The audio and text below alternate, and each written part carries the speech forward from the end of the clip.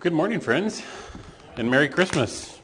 I'm going to leave this up here. My voice seems like it wants to fight me a little bit. If you have your Bibles, go ahead and turn there to Luke chapter 2. If you don't, I believe it's in your bulletin as well, the passage for this morning. I saw, several weeks ago, I think Oscar was originally slated to preach today. And I was thinking, Oscar's got a little one, and David's got 3 little ones, and the day before today was Christmas Day. I've preached on Luke 2 before. I'm just gonna reach out and see if Oscar would want a breather and not have to be preparing a sermon on Christmas Day when he'd otherwise, be enjoying that time with his kids, and so. Seemed like that was useful. So I'm glad to be here with you guys again. I do enjoy visiting with you all. There is, I feel like there's a real distinct warmth here and pastoral care. So I appreciate your church and what you guys are doing. I know you've gone through a long process with this pastoral search, and certainly continuing to uplift you guys in prayer as that continues to progress. But in any case, we're going to be in Luke 2 this morning, a very familiar passage, one that you've probably read here in the last few days. Even maybe we read it with our family yesterday after Christmas dinner, and then sang a little bit. And it's just it's a wonderfully familiar passage, but sometimes the risk with passages that have become so familiar to us is that our hearts can sort of just skirt right by them because we've known them forever, and we can miss the majesty of what's actually going on here. So there, in the part that we're going to look at, there are 3 major movements. I know it's very familiar to you, but I hope that I'll be able to preach and you guys will be able to listen with fresh ears, and maybe think of this as a belated Christmas gift. So we'll open together, right, the passage of Luke chapter 2, and maybe hopefully see with fresh eyes and fresh gratitude the wonder of what was taking place there in Bethlehem.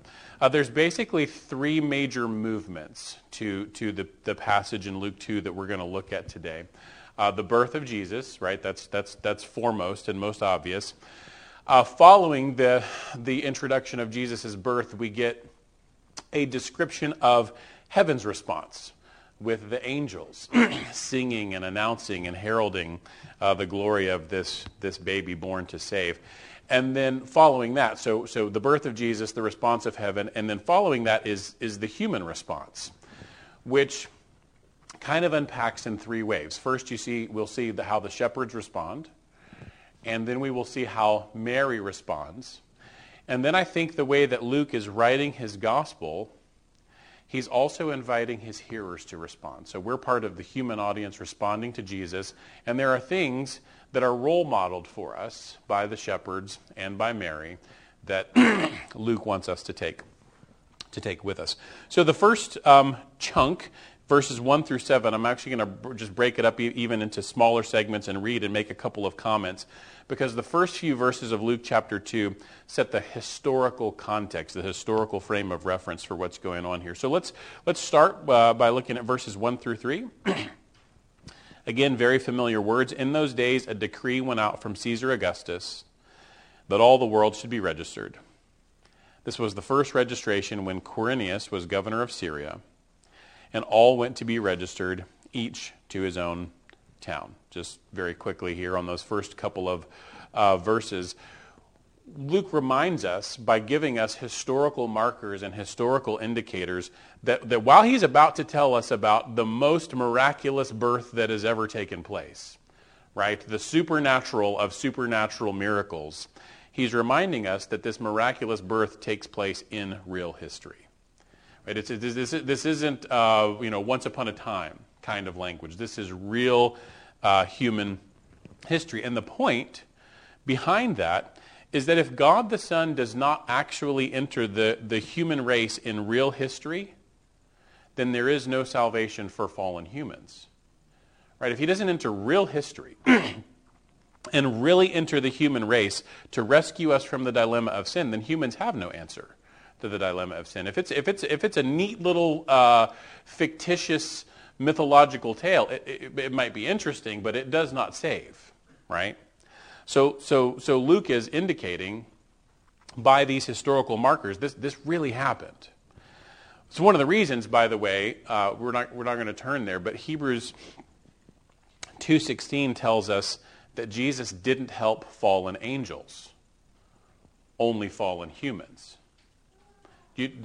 Angels fell. There's a fall among the race of angels as well as among the race of humans, but there is no plan of salvation for fallen angels.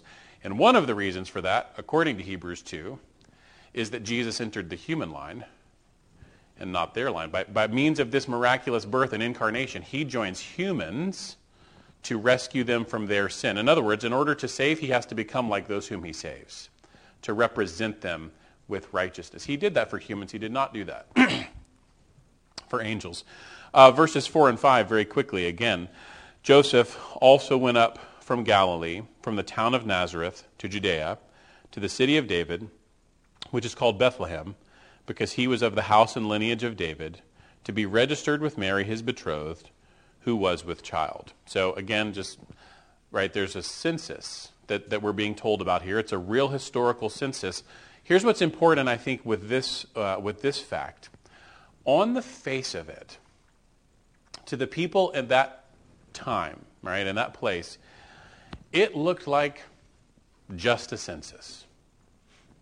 That's all it appeared to be from all apparent evidence on the face of it.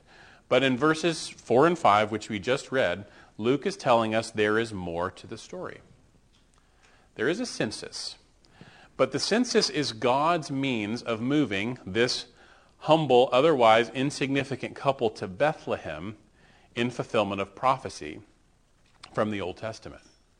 And that's an important reminder to us, isn't it? That at any given time, including the present time, there are always, in the economy of God, a million more things going on than you and I can presently see. Right? To Joseph, in the Old Testament, it just looked like he was being betrayed by his brothers. There was a whole lot more happening. To us, it may just look like COVID and a loss of income. To you, it may just look like the rejection of a friend or a teacher or a coach.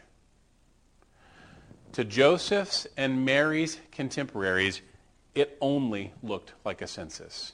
But earth-shattering events, history-shaking events were underway. And that's so important to be reminded of when we cannot see all that the Lord sees and is up to. Right? We can't map all the details of his plan, but we can trust his character, and we can chiefly trust his character because of what he's doing in this story, right? Verses 6 and 7. While they were there, the time came for her to give birth. And she gave birth to her firstborn son and wrapped him in swaddling cloths and laid him in a manger because there was no place for them in the inn. So eventually, after what had seemed an interminably long wait, remember they've gone 400-ish years without having heard a word from the Lord, the people of Israel have. After an interminably long wait, Galatians 4:4 puts it this way: when the fullness of time had come, God sent forth his son, born of woman, born under the law. So this is, not just reaching back to the minor prophets, but reaching back all the way to God's promise to Eve, or actually it's his judgment on the snake in Genesis chapter 3, that one day the seed of the woman will rise up and crush the head of the seed of the serpent, even as the serpent strikes at his heel. Luke is telling us that long-awaited moment is here. The one who has come to crush snakes has arrived. But given all the expectations of what snake crushing might look like, this seems a fairly unspectacular debut. A baby born to an insignificant family, laid to rest in an animal's food trough. But friends, this is the pattern of how Jesus is going to do what he came to do. He is, at this point, right, born and laid in a manger. He's gone very low, hasn't he? Very humble. And he's not yet gone as low as he is going to go. He is laying a pattern here. The one by whom all things were created, and through whom all things were created, and for whom all things were created, is laid in a feed trough. And he's on his way to going lower still. As Isaiah 53 tells us, he will be despised and rejected by men, smitten even by God, and afflicted. That does not look like strength. That does not look like the power to crush the serpent laying in that manger. He would appear, to all outward observance, to be a helpless victim. So why is this his pattern? Well, we often wonder, I'm sure you do, I have, as Scripture even allows itself to contemplate at times, why do the wicked people prosper? Why do the wicked prosper? Of course, the dilemma is much more complicated than that question, because when we ponder that question, we tend to put ourselves in the good guy hat, right? And the wicked are the people who are wearing the bad guy hat. And so we think, well, I'm good, they're wicked, why are they prospering? It's more complicated than that, isn't it? Because according to Scripture, the problem is not mainly that there's wickedness out there. There is wickedness out there. But your biggest dilemma and my biggest dilemma, is that there's wickedness in here. That's the root of the problem, isn't it? So Ephesians 2, 1-3 reminds us. Paul reminds the Ephesians, and by extension us in the early part of Ephesians chapter 2, that we were all dead in the trespasses and sins in which we once walked. Following the course of this world, he says, following the prince of the power of the air. And down at the end of verse 3, he says, we were all, by nature, children of wrath, like the rest of mankind. You know what he's saying there? In our fallenness, we're all snake-like. That's who we are. And so here's the big dilemma. If this little baby has come to crush snakes, we get crushed too. How can a perfectly holy God save even a single sinner? And the answer is on display for us in the pattern set down by Jesus at the very beginning of his earthly life. He's coming to destroy sin, but he is coming first to bear the penalty of sin, so that repentant sinners can be delivered by him and not destroyed by him. Now that means that in order for him to go as low as he needs to go to save us, he must be truly human, right? We've already talked about that a little bit. As the Son of God, he shares the divine nature. He is invulnerable to death. God can't die. As God the Son, he can't die. And yet the penalty for sin is death. For the penalty to be paid, there must be a death. So one of the primary purposes then of the incarnation is that in taking on a human nature, God the Son is taking on a nature that is capable of suffering the penalty of death. Right? There must be a payment, a blood payment, a sacrificial payment, and yet, apart from the incarnation, he can't die. So he takes on a nature that is capable first of entering into our experience, representing us with righteousness, but then actually suffering the penalty of death as he lays down his life on our behalf. So that means, in all of the true humanity of Jesus, that following his miraculous conception, like all other human children, Jesus gestated in his mother's womb. He had dirty diapers. He was dependent on being nursed by Mary. He had to learn to crawl and walk and run and read and write without ever surrendering his deity. Jesus humbled himself by entering our line on the way from a manger to a cross. And along that path, right? Throughout his life, throughout his ministry, we see time and again how humbly he refrains from exercising the prerogatives of his own self-defense, of his own self-interest. Friends, there is so much glory to behold in that manger. And yet it is very counterintuitive to the way that fallen people would think, isn't it? Right, that's setting the context and the declaration of the birth of Jesus. The next major movement is the response of heaven. And we see this in verses 8 through 14 in the encounter that the shepherds have with the angels. Let me read that for you, and then we'll reflect on it together. Verse 8. And in the same region there were shepherds out in the field, keeping watch over their flock by night. And an angel of the Lord appeared to them, and the glory of the Lord shone around them, and they were filled with great fear. And the angel said to them, Fear not, for behold, I bring you good news of great joy that will be for all the people. For unto you is born this day in the city of David a Savior, who is Christ the Lord. And this will be a sign for you. You will find a baby wrapped in swaddling cloths and lying in a manger. And suddenly there was with the angel a multitude of the heavenly host, praising God and saying, Glory to God in the highest, and on earth peace among those with whom he is pleased. So here we get a glimpse into what makes heaven sing. And we should pay careful attention, because if it makes heaven sing, it should make us sing as well, right? 1 Peter 1:12 tells us, that the salvation of sinners accomplished by Jesus is something into which angels long to look.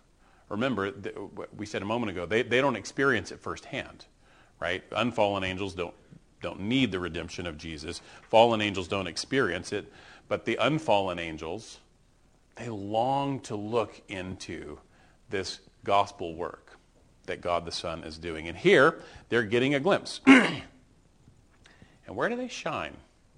The glory of God. It's interesting, again, right? Remember, we talked about what would be sort of obvious and apparent to most people at the time and the counterintuitive nature of this work. If you were a mover and shaker in those days, you might have expected them to shine the light of God's glory on Caesar's palace. It's not where they shine it. You might expect them to shine it on the temple in Jerusalem. That's not where they shine it. They start shining the radiance of the glory of God on a shepherd's field outside of Bethlehem. There's a point in that, right? This Savior, as they say, is a Savior for all the people. Not the influential, merely the powerful, the elite, whatever society at any given time says are the movers and the shakers. He's a Savior for every man and every woman. Now, whenever, and David pointed this out earlier when we read from Luke chapter 1 and Mary's encounter with the angel, when people in the Bible encounter God's glory like this, they tend, understandably, to respond in fear, right? And the shepherds are no different here. We saw their fear in verses 9 and 10 in the response from the angel, which is, fear not. God's glory provokes an awareness of our sin and broken relationship to him. That's right. In the presence of God's glory, in the spectacle of God's holiness, people cannot help but draw the conclusion of God's holiness. But the truth that comes in tandem with that is that we also cannot help but be aware of our own sin, right? And so the glory of God in that respect can be frightening. But the angel says, "Fear not, I have good news of great joy." And then he tells them this news in verse 11, that today the Savior, who is Christ the Lord, has been born. And then he gives a sign to the shepherds by which they will locate this child. We see that in verse 12. The child will be wrapped in swaddling clothes and laying in a manger. Now, the part of the sign in which they'll find him wrapped in swaddling clothes is entirely unsurprising, right? That's what you did with babies. It's kind of what you do with babies now, right? They're born in the hospital, and you wrap them up real tightly in the blanket, and they can't move their arms, and they enjoy being sort of held tightly and closely. That's entirely expected. What is not expected is that they would find him lying in a manger. Okay? And at this point, in verses 13 and 14, the host of heaven can barely restrain themselves any longer, and so they burst out in praise over the glory of this little one born in the manger. See, for all of the angelic glory that is occurring in that shepherd's field, what the angel says is that if you want to see real glory, go look in that manger. The true glory of God is to be found with that infant lying in that manger. In other words, their message to the shepherds, and by extension to the world, to us, is that everything you ever need is in that manger. Jesus does what nothing and no one else can do, right? He unites the glory of God with peace and joy to lost sheep. The glory of God, he makes it accessible to us in a way that doesn't destroy us because of our sin, but rescues, redeems, and reconciles us. So what about this strength that looks like weakness? In James 4, I'm just going to reference it. You don't have to turn there. But James instructs us in chapter 4, verse 7 of his book, that those who humbly submit to God can not only find that they resist the devil, but that also in resisting the devil will flee from them. So by humbly submitting to God, we can resist the devil, and we should, right? And as we humbly entrust ourselves to God, that submission to God will not only enable us to resist the devil, but cause the devil to flee from us. Now, in our case, the devil, make sure we get this right, the devil does not flee because of us. We're not scary enough to him. And he will come back and try again. But he will flee from us because of our submission to Christ. Now, the humble obedience of Jesus in the incarnation is portraying in the major key what James 4 says might be true of you and I in a minor key. By humble submission to the will of his good and trustworthy Father, Jesus both crushed the head of Satan and, as the hymn goes, saves us all from Satan's power. And for that, he is highly exalted. He is given the name above all names. At one and the same time, he magnifies the glory of God and makes provision for our joy and peace. That's what no one else and nothing else can do. It's hard to fathom Jesus' willingness to do this, isn't it? Because Jesus had the opportunity and the power and the right to self-protect again and again and again. Right? Of all people who have ever walked the face of the earth, he, less than all the rest, deserves to be on that cross. Did not deserve to be there. He had the prerogative and the power of self-protection, but from the manger to the cross, he refused to exercise that for our sakes. Think about what phenomenal strength of character that took not to self-protect when perfect self-protective power is at his disposal. You might think of his restraint before Caiaphas at this trumped-up trial by night. His restraint before Pilate, right?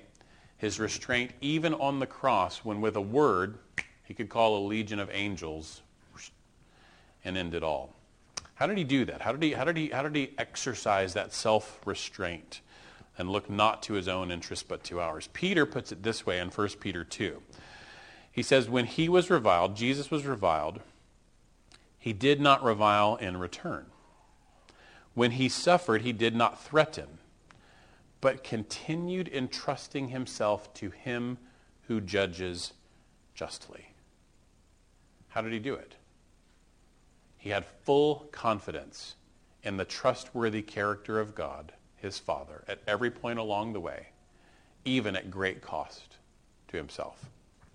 He stooped so very low to make you and I his own. And that is what makes heaven sing praises. And as I mentioned a moment ago, what makes heaven praise should make us praise. So here's a question to reflect on this afternoon. Do you find that to be the case? Do you find that the good news of Jesus Christ in a passage like our passage this morning, do you find that just interesting? Is it just a curiosity? Or do you find that it actually brings you joy? If you have never received this good news with joy before, even if you've understood it, right? Even if you've been able to articulate it and find it intellectually curious or stimulating, you can receive that good news with joy today. You can welcome him and receive his peace. If you've received it with joy, but find that lately, for one reason or another, you've sort of cooled to that joy. We've got some encouragement that I want to share with you in our final chunk, maybe to help fan that flame. And the final chunk is verses 15 to 21, in which we get the response of the shepherds and Mary and some instruction for our own manner of response to this gift. So verse 15 reads, "When the angels went away from them into heaven, the shepherds said to one another, 'Let us go over to Bethlehem and see this thing that has happened, which the Lord has made known to us.' And they went with haste and found Mary and Joseph and the baby lying in a manger. And when they saw it, they made known the saying that had been told them concerning this child. And all who heard it wondered at what the shepherds told them. But Mary treasured up all these things, pondering them in her heart. And the shepherds returned, glorifying and praising God for all they had heard and seen as it had been told them. And at the end of 8 days, when he was circumcised, he was called Jesus, the name given by the angel before he was conceived in the womb."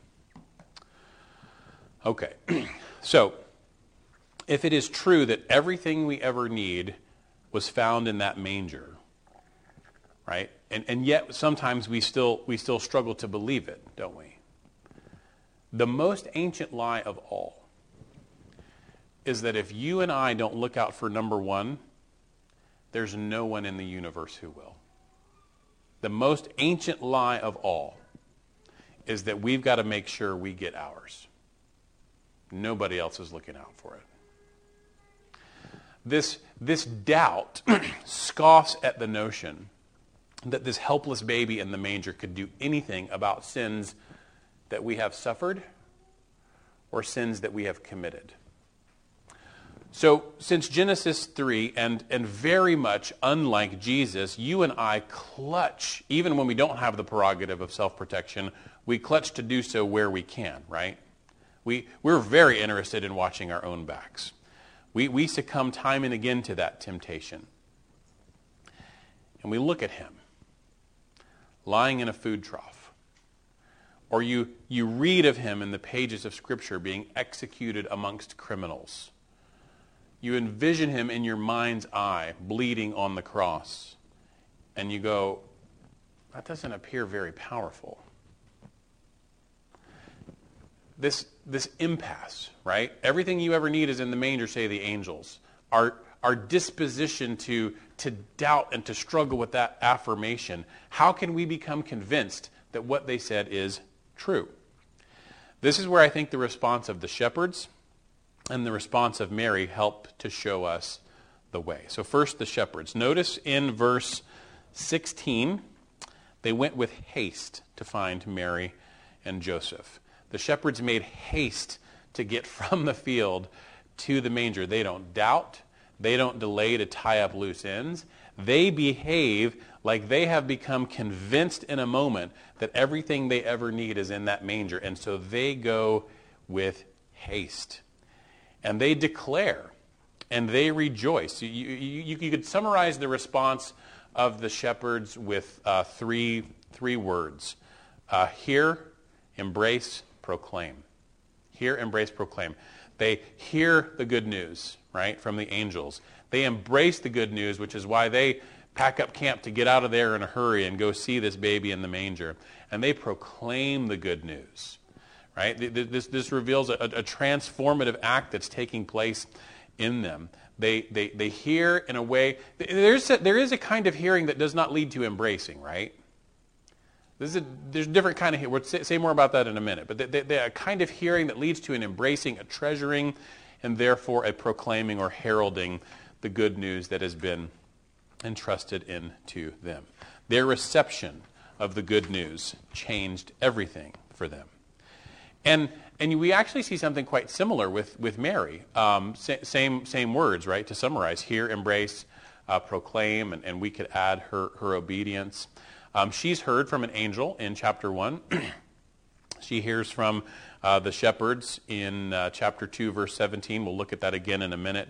We see her embrace in verse 19 of chapter 2.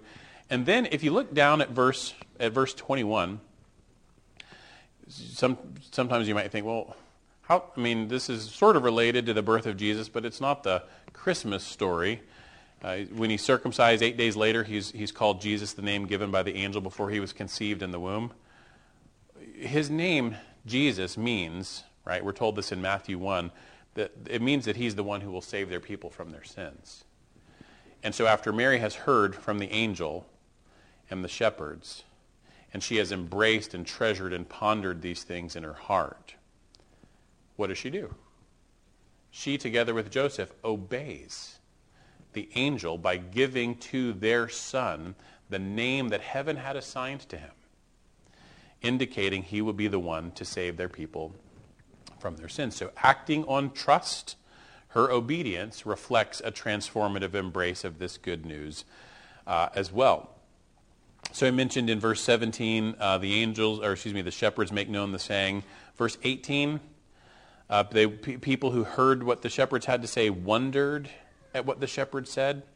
But then in verse 19, the verbs get even more intense, right? I mean, there's something of an even stronger nature to Mary's response than those who wondered in verse 18 at what the shepherds told them. Verse 19, Mary treasured all these things in her heart and pondered them.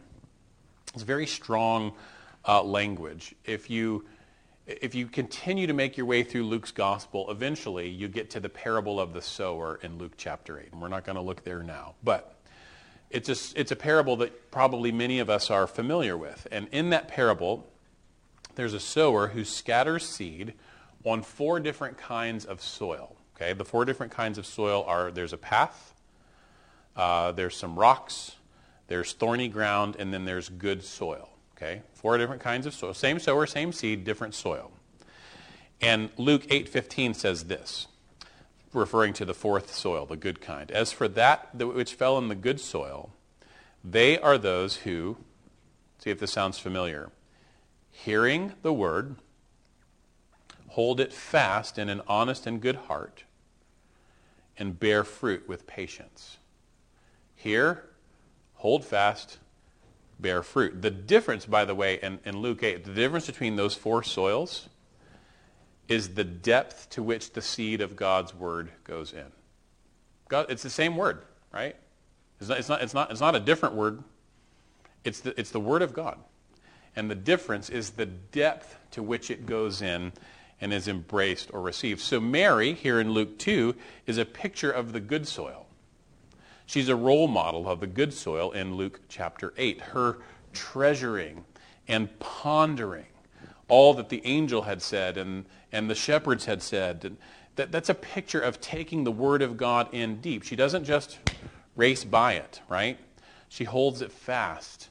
She lets it soak, as it were, into the taste buds of her soul. Again, we mentioned a moment ago, there is such a thing as hearing without hearing. And there is also hearing that leads to treasuring. We need the latter. And Mary models that for us here. It's not to say that the shepherds are sinless or flawless from this point forward, or even that Mary is. Mary stumbles, right? Read Mark chapter 3 sometime. She falters in faith. She is not perfect. She needs the deliverance that we all need. And yet, the shepherds and Mary are headed in the right direction, right? They're treasuring God's word and being transformed by it. So what about us? We said where all this is going is that in the response of the heavens and the shepherds and the angels, Luke is instructing us in a course of action as well. Luke wants us, the Spirit wants us to treasure and live like we've been granted everything we ever need, that child in the manger.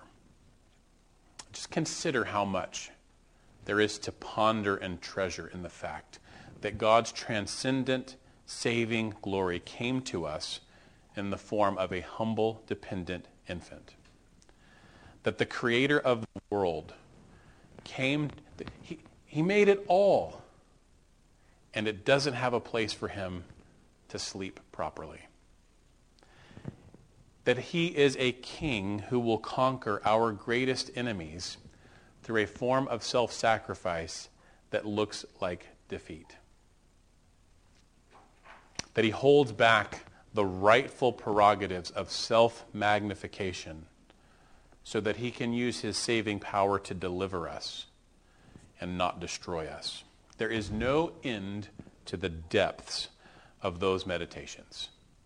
You can't intake that. There's not enough time to take that all down. And similarly, there is no end to the transformative power that kind of treasuring and holding fast could have on our souls, if only we would take it in the manner that we see reflected here. Lastly, Luke wants us to see that in our own lives, God is not absent in our weakness, but instead that's exactly where he loves to show up. Do you remember this passage at the end of 1 Corinthians 1? You can jot it down if you want. 1 Corinthians 1, 26 to 29. Paul says there, "Consider your calling, brothers. Not many of you were wise according to worldly standards. Not many were powerful. Not many were of noble birth.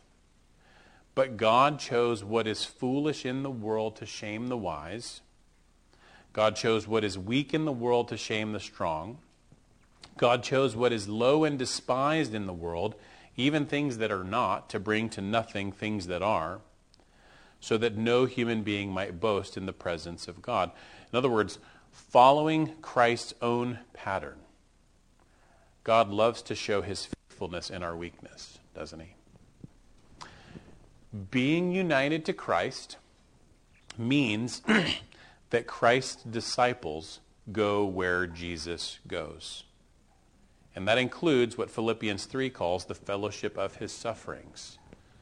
If you experience that in union with Christ, that's not a sign of being out of step with him in this present life. There is a day when that will all be gone. But experiencing that in this life is actually a sign of being in step with him. In time, the pattern leads to exaltation. Just as it did for Jesus, it will so for his sheep. God will exalt. But he does so, as 1 Peter 5 tells us, at the right time. And the timing, that's part of the information, part of the details that we lack, isn't it? We have to leave the timing of that to God. But we can do so because he's proven himself completely trustworthy in what he's already done in and through Christ. In Christ, God made snakes into sons and daughters. And if he can be trusted for that, he can be trusted for the rest. Are you feeling weak today? That's a hard place to be, isn't it? It's not entirely a bad place to be. It is a place where God loves to meet his children. So here's your take home.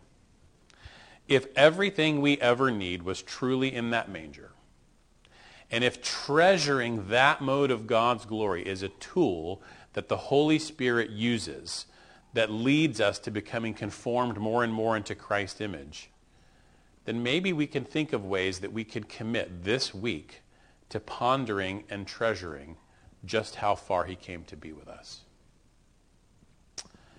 maybe we might lay hold of a verse like 2 Corinthians 8:9. Here's what it says.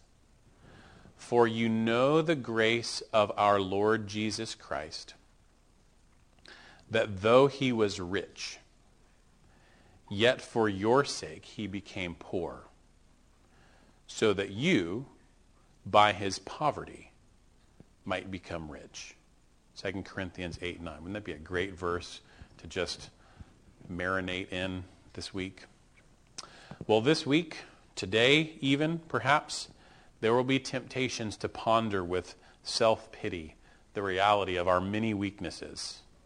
Ask God in his mercy to redirect those false meditations to the glory of Christ's strength made manifest in his weakness and yours. When we're together like this, when you guys are together worshiping, what we're fundamentally trying to do is to help one another stir up our embrace and our treasuring of the one in the manger who came to provide everything that we ever need. And we're going to continue in that as we close in a final song and then move out from here on this, the day after Christmas, 2021. But before we do that, I'd love to close in prayer. Thank you. Heavenly Father, we are filled with fresh gratitude at this Christmas story and the good news that's almost beyond calculation for us. We pray that you would give fresh eyes to see and ears to hear all that you were up to and all that was going on in sending your Son, born of Mary, laid in a humble manger, living a life of self-denying, self-protecting ministry that would obey on our behalf, and then go to the place that, Jesus, you absolutely never deserved to be, but went voluntarily, so that you could make snakes into sons and daughters, so that you could rescue us from our sin rather than destroy us because of it. Lord, there's not enough time in any day or any year to meditate with sufficient understanding or to respond with sufficient treasuring and obedience and gratitude, Lord. But we pray that you would help us to make strides in that direction today, this afternoon, this week, even into the new year that is almost upon us. Strengthen us, Lord, by this good news. We pray it in Jesus' name. Amen.